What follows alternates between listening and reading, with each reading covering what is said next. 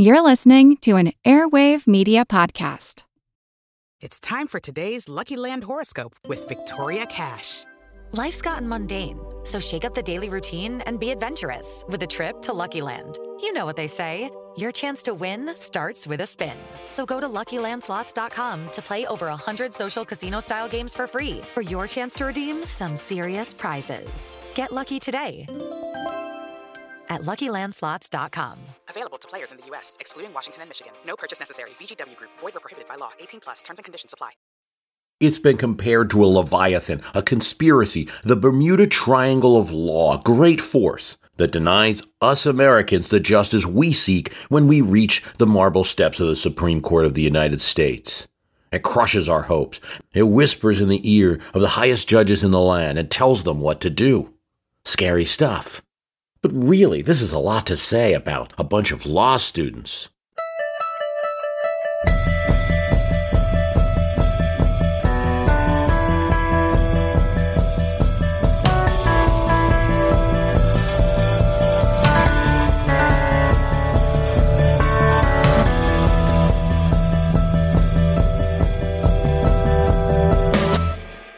We'll discuss this great controversy in a moment, but we must acknowledge it is the result of one man, a former president, and his desire to not be president. In modern times, where it seems so many people want to be president, it's hard to fathom a person who would not. William Howard Taft, though, was in that category. He was born into a judicial family. His grandfather was a judge. His father was a judge at the Ohio Supreme Court. He was an assistant prosecutor, and then himself at age 30 became a judge on the Ohio Supreme Court. It was a fast rise, no doubt, but it didn't hurt that he was involved in Ohio Republican politics. When Benjamin Harrison became president, he was appointed Solicitor General, the government's man at the Supreme Court of the United States. He loved it and hoped he might get an appointment to the Supreme Court when William McKinley of Ohio was elected president. But no, instead, McKinley appointed Taft to deal with the administration of the rebellious Philippine Islands after the Spanish-American War and Philippine Wars. He became civilian governor there. Then, President Theodore Roosevelt plucked him out to be Secretary of War. The nation wasn't at war, but this office put him in charge of the Panama Canal Project and ingratiated him with the president. Great. Maybe now he'd get that Supreme Court assignment that he wanted. But no, in 1908, Teddy Roosevelt wasn't running, and Republicans needed a competent man to run. His wife, Teddy, party regulars urging, reluctantly ran for president, defeated William Jennings Bryan, and won. He hated the presidency, though, hated the decisions he had to make, hated the people that he had to anger. He soon got into an ugly contest with his former mentor, Roosevelt. He expressed to friends that still his main desire was to be on the Supreme Court of the United States and to make judicial decisions. And it must have killed him to have appointed during his presidency, just a one-term presidency, 6 people. That's a lot. 6 people to the Supreme Court. Taft didn't win re-election due to the challenge from Roosevelt, but he didn't give up. He became a professor at Yale, and he argued for Wilson's League of Nations and wrote many magazine articles on modern law. He was a respected legal scholar, and after Warren Harding of Ohio was elected, he was a logical choice for the Supreme Court of the United States. He may have set up his own seat on the Supreme Court. Here's how. Chief Justice Edward White. White had passed away right after Warren Harding became president. White, a Louisiana Catholic, had been approved by Grover Cleveland, who was a Democrat. Taft had made him Chief Justice. Why would Taft, a Republican, appoint a Democratic appointee? In the real politic of things, it was more likely that Charles Evans Hughes, been a former governor of New York, very popular Republican, would be made Chief Justice, even though he'd only been on the Supreme Court for less than a year. Why Taft, the Republican, appointed Edwin White is known only to him, but there are theories. The nicer one is, well, he was reaching out. Here was a Democrat, a Southerner, a Catholic. Sure, he could appoint Charles Evans Hughes, the popular and young New York governor, and he had made him already an associate justice to the court earlier in the year. Republicans would love it. But the right thing to do was to appoint the veteran, 65 years old and 16 years on the court, Edward White. Well, that's one theory. The other is that Taft suspected White would give him a better chance of a vacancy down the line, being that White was older. He, Taft, may be appointed Chief Justice of the United States as he wished after his presidency, whether he had 1 or 2 terms. In a way, that exactly came true. So 10 years after his appointment of White, Taft was now holding his gavel and wearing a robe. This is the surprising part. In court history, Taft is remembered not for the opinions he so desired to write, as much as his politicking, the kind of actions you would expect from a president. So he must have gained something from the presidential experience. He was the best advocate that the Supreme Court ever had in front of Congress. As Chief Justice, he lobbied the body to improve the workings of the court, including the buildings. That building you see, if you go to visit Washington behind Capitol Hill there, is the result of William Howard Taft, the marble steps, the columns, the whole building. It's a result of Taft's lobbying. Before him, the court used to conduct its business in the Capitol building, in the Senate wing. Now, it was a nice chamber. There were post chairs, high arched ceilings, engraved nice eagle in the center of things. But things were a little cramped. No one had offices but the Chief Justice and the clerk, and they had one room to be both the conference and the library. Got a little crowded, and Congress gave in to his lobbying in 1929 and appropriated funds for a new building. But Taft didn't only lobby Congress. In 1925, he went on a speaking tour of the United States to push for court reforms.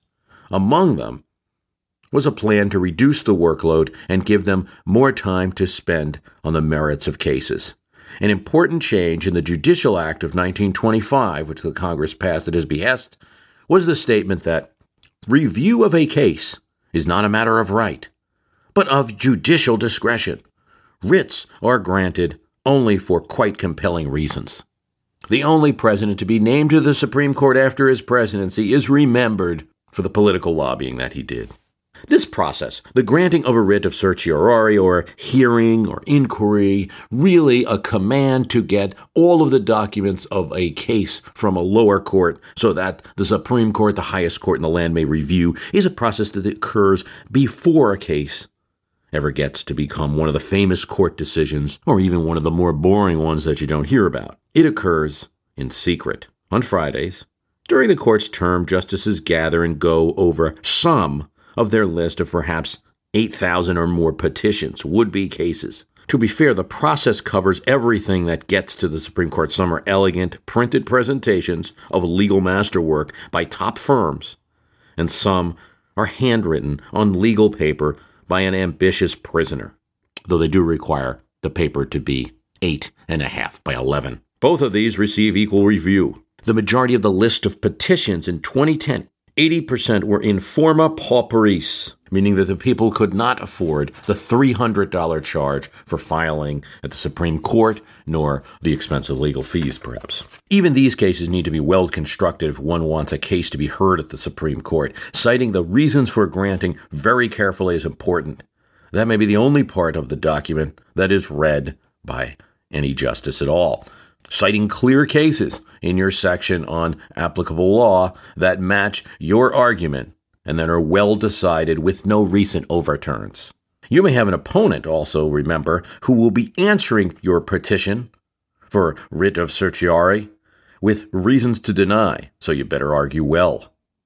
An easy way to get your petition thrown out is merely to claim another court made an error. Begone ye! That's not what SCOTUS is for or what it's ever been for. Chief Justice Vinson, presiding during Truman's presidency, once said, "The Supreme Court is not concerned with the correction of errors." The Founding Fathers might have agreed. The members of the Constitutional Convention may have agreed, and the members of the first Congress that set up the initial Judiciary Act of 1789 probably would have agreed. The court is there to assure uniformity of the law and to resolve conflicts, not to correct errors. That may be a surprise for many Americans who think they're going to the marble steps to get their final justice. The court is only concerned where a conflict exists between federal district courts, where the federal government, through the Solicitor General usually, seeks its ruling, where a lower court is brazen enough to rule in a way that's clearly opposite to a case that's already been decided by the Supreme Court, how dare they, or a matter of simply great national importance. Judy was boring. Hello. Then Judy discovered ChumbaCasino.com. It's my little escape. Now Judy's the life of the party. Oh, baby, mama's bringing home the bacon. Whoa, take it easy, Judy. The Chumba life is for everybody. So go to ChumbaCasino.com and play over 100 casino-style games. Join today and play for free for your chance to redeem some serious prizes. ChumbaCasino.com. No purchase necessary. Void where prohibited by law. 18 plus terms and conditions apply. See website for details. Under these criteria, you can see that an issue like the recent healthcare reform bill was a no-brainer. 3 out of 4 conditions there. The Solicitor General wanted it heard. There was conflict between the district courts, and it is certainly a great national important issue. But the overwhelming amount of issues that seek the court's attention are denied. Complained one lawyer who has argued before the court, "Most of my clients are paying me good money for petitions that will never be heard or perhaps even read by a justice." Indeed, of all the petitions that arrive at the Supreme Court, only a percentage make it on the discuss list, the list of cases to even be discussed whether they'll hear.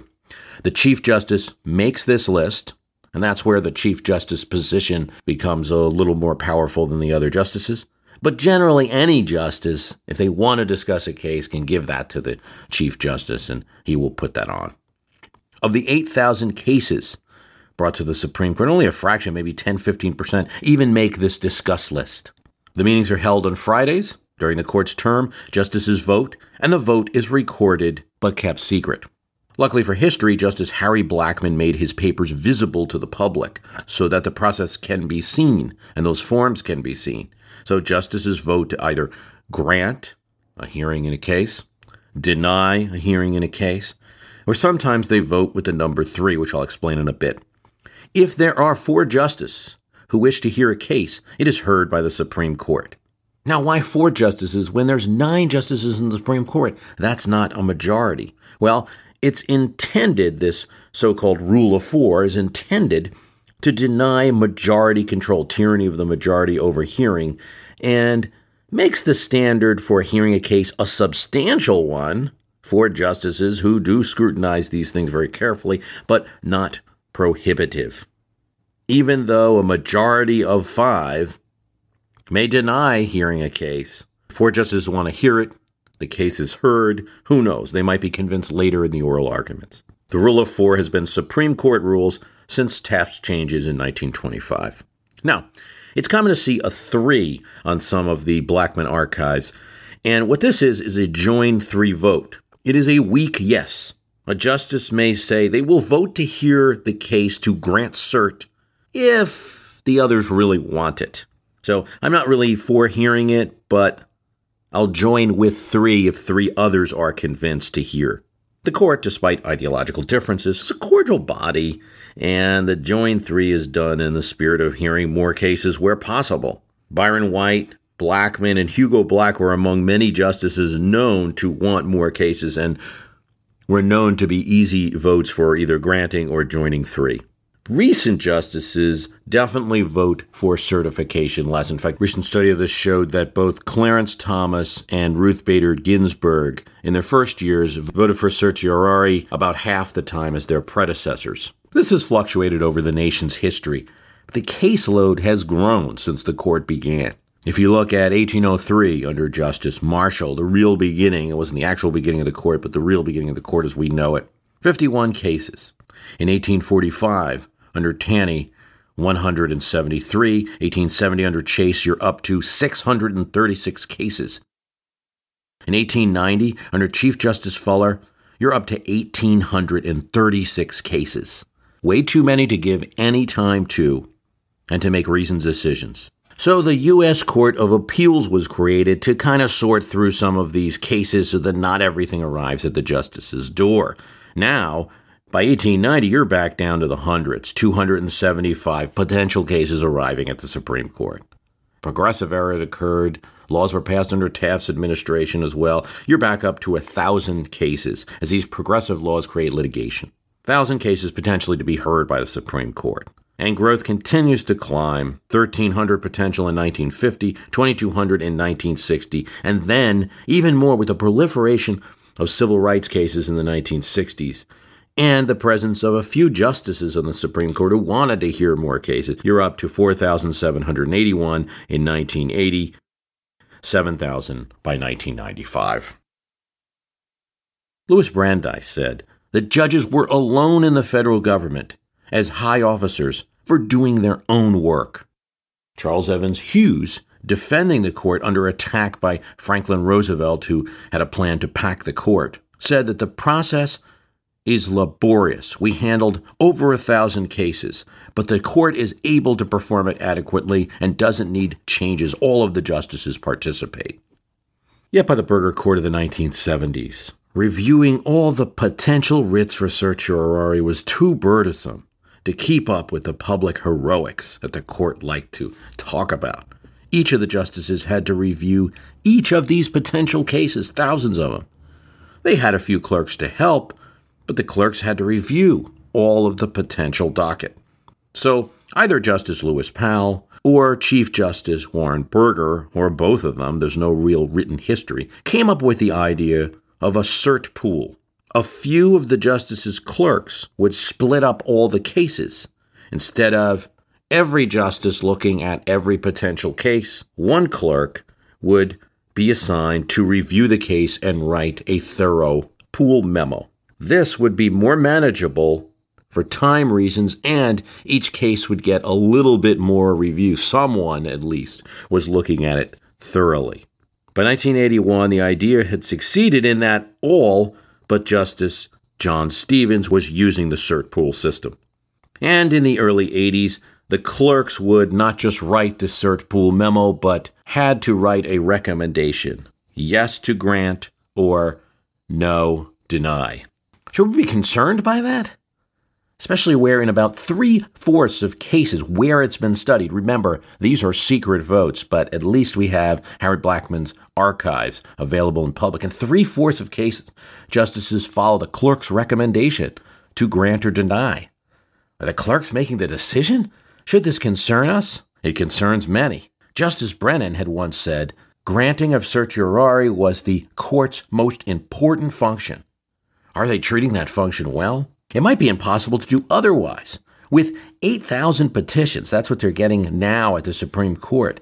If the 9 justices did nothing but spend 40 hours per week, 50 weeks a year, you got to give them 2 weeks for vacation, right? They would spend the entire time only reading cert petitions and would only have 15 minutes anyway to devote to each petition. So it just simply cannot be done that the justices can read everything. But is the court going too far in the other direction with this cert pool, giving too much discretion to these clerks, usually a year out of law school, particularly the anointed writer of that cert pool memo, who has influence over a particular case? Kenneth Starr, former Clinton special prosecutor and the Solicitor General under George H.W. Bush, feels so, and he complained that too important a responsibility is going to law students who might be 25 years old, and important cases are not being heard. Author Jeffrey Tobin hoped that Eleanor Kagan, when she came on as a Supreme Court justice recently, would not join the cert pool. And many in the legal community hope so as well. When everybody is in the cert pool, Tobin said, it gives the clerks too much power. And thus, many observers of the court gasped a sigh of relief when Justice Samuel Alito took his clerks out of the pool. Now, what does this mean?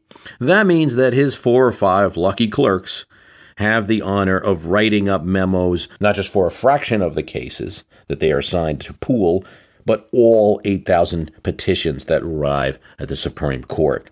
His clerks team has to read them all. They don't skip any.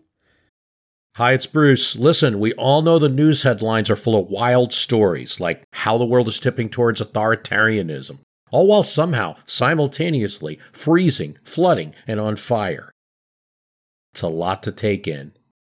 But what if, instead of being on the brink of disaster, we're actually on the cusp of a better world?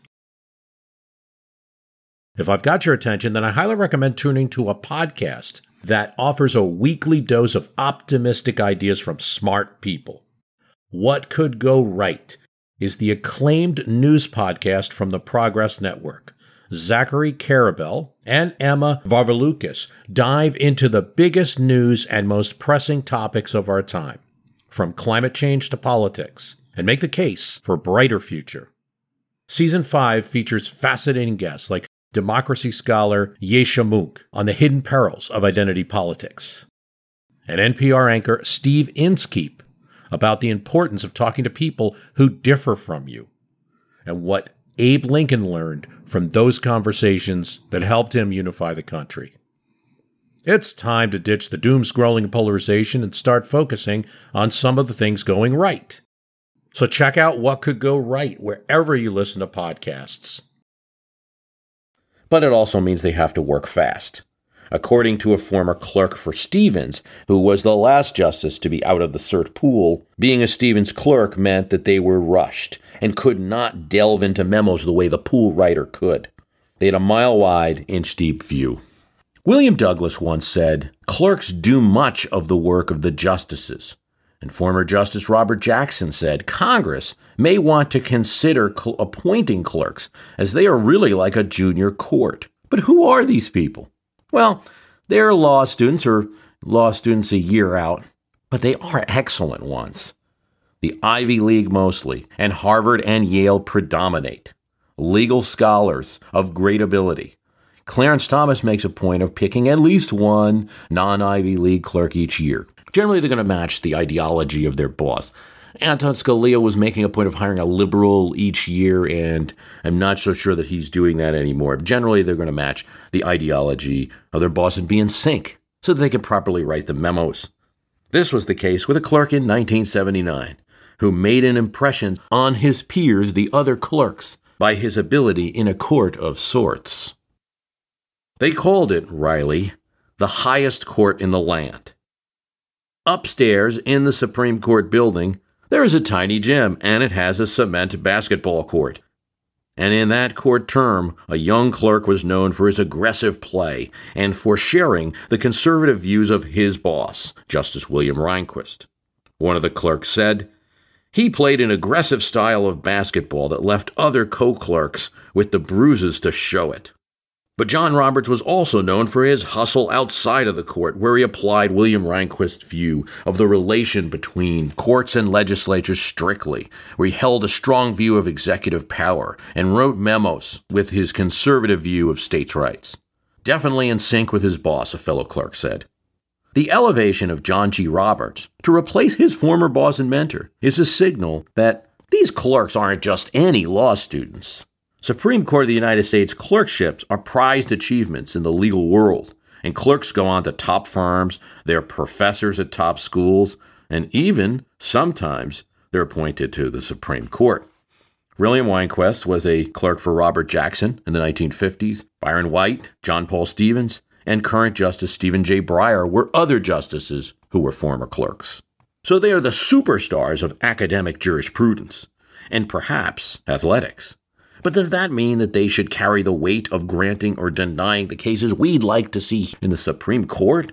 Why should they get the decision? How much power should they have, especially if no president and no Congress approve them?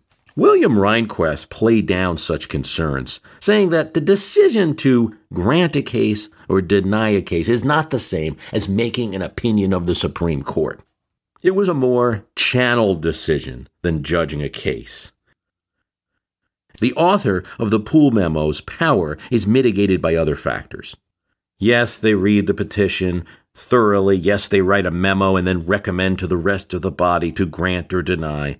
But there are still 9 justices watching what they do, with potential to dive in and read at least part of the case, maybe just the questions of law section, and review their recommendation to be sure it's right. They will be quickly admonished for any breach, such as recommending a case that doesn't meet the strict criteria of review. Justices will also have their clerks review that Poole memo and mark up, usually something like "I agree," "deny," or "I disagree."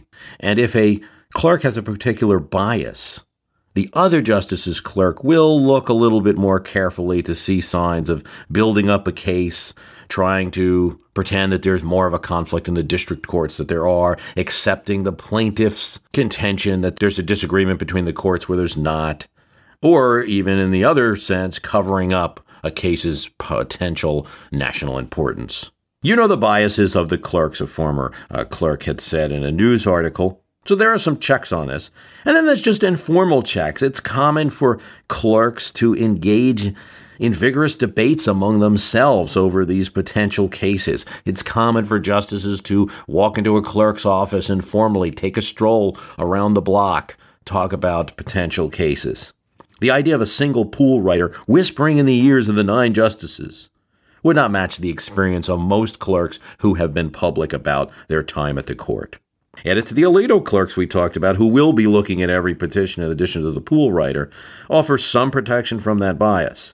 And on top of this, clerks are corrected. Justices spend a lot of time instructing their clerks what to look for, to look at dissents in some of the cases, to delve deeper into the petitions. Fear of error is a major motivator for these clerks. Said one lawyer who argues before the Supreme Court, the way for a clerk to become notorious is to recommend reviewing a case that the justices dismiss because of a procedural flaw.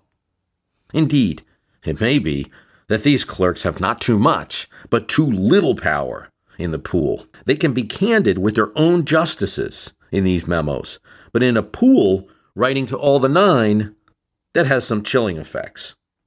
John Paul Stevens called it the timid law clerk syndrome. You stick your neck out on a case as a law clerk, he said, when you recommend cert. The most risk-adverse thing to do is deny. Stevens should know, he was a clerk himself. Denial is the most common of all of the petition recommendations, even when a case meets all the criteria we discussed about. So what? So what if district courts disagree? Maybe the issue needs to fester more, to percolate, to get resolved at the court level. Maybe it is an important federal issue that could use resolving, sure. There might be a better case coming down the pike. This is a frequent reason for denying. If it's important, it'll come up again. And nobody wants cases that are going to lead to fracture opinions where maybe 4 justices agree, 4 justices dissent, and 1 justice agrees only with parts of the decision. So it's very hard for the lower courts to interpret the law from there. Nobody wants that. So it could be said that these clerks just reflect the kind of conservatism that the judges have, though they might be multiplying it. It seems because justices always vote in every term for more cases to be heard than their clerks recommend. This has led to various proposals to go off the pool for summers, to have 2 or 3 pool writers, to ask Congress to set up another court for certiorari. The latter is not popular with the Supreme Court justices, who feel that although they have set up this mechanical process within their court, that's their prerogative, it's their process, their clerks trained, and they do instruct them and correct them, it's still their decision to hear or deny. That only a fraction of decisions reach the Supreme Court and get a hearing is not new at all. But the amount that actually are decided on has decreased. In the 1980s, it was common to see 150 cases on the Supreme Court docket. Now, 70, 77, 80, 75, these are the kinds of numbers we're seeing. The certiorari process leads many people to the steps of the Supreme Court waiting, never to see justice. But it is rooted in 2 principles. One is that there is a desire to keep the petition costs low and accept the petitions of the impoverished, which creates a much larger initial flood. 80% of them are the informal pauperies.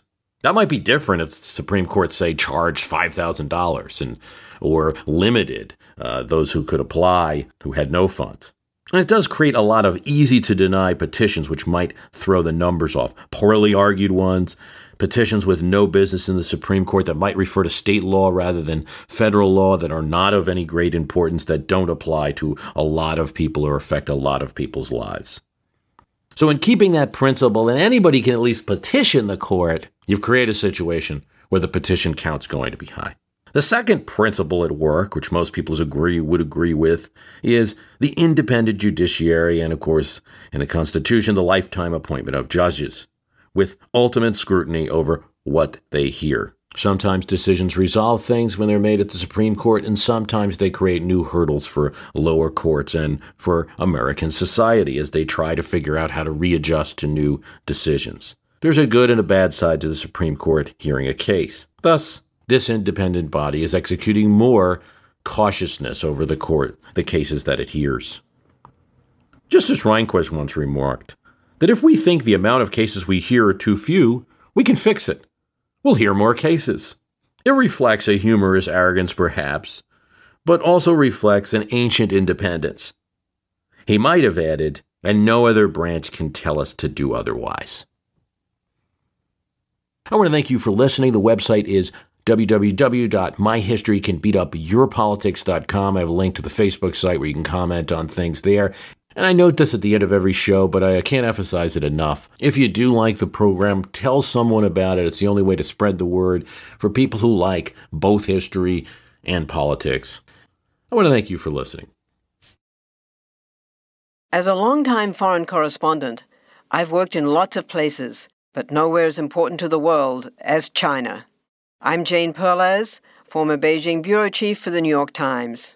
Join me on my new podcast, Face Off, U.S. versus China, where I'll take you behind the scenes in the tumultuous U.S.-China relationship. Find Face Off wherever you get your podcasts.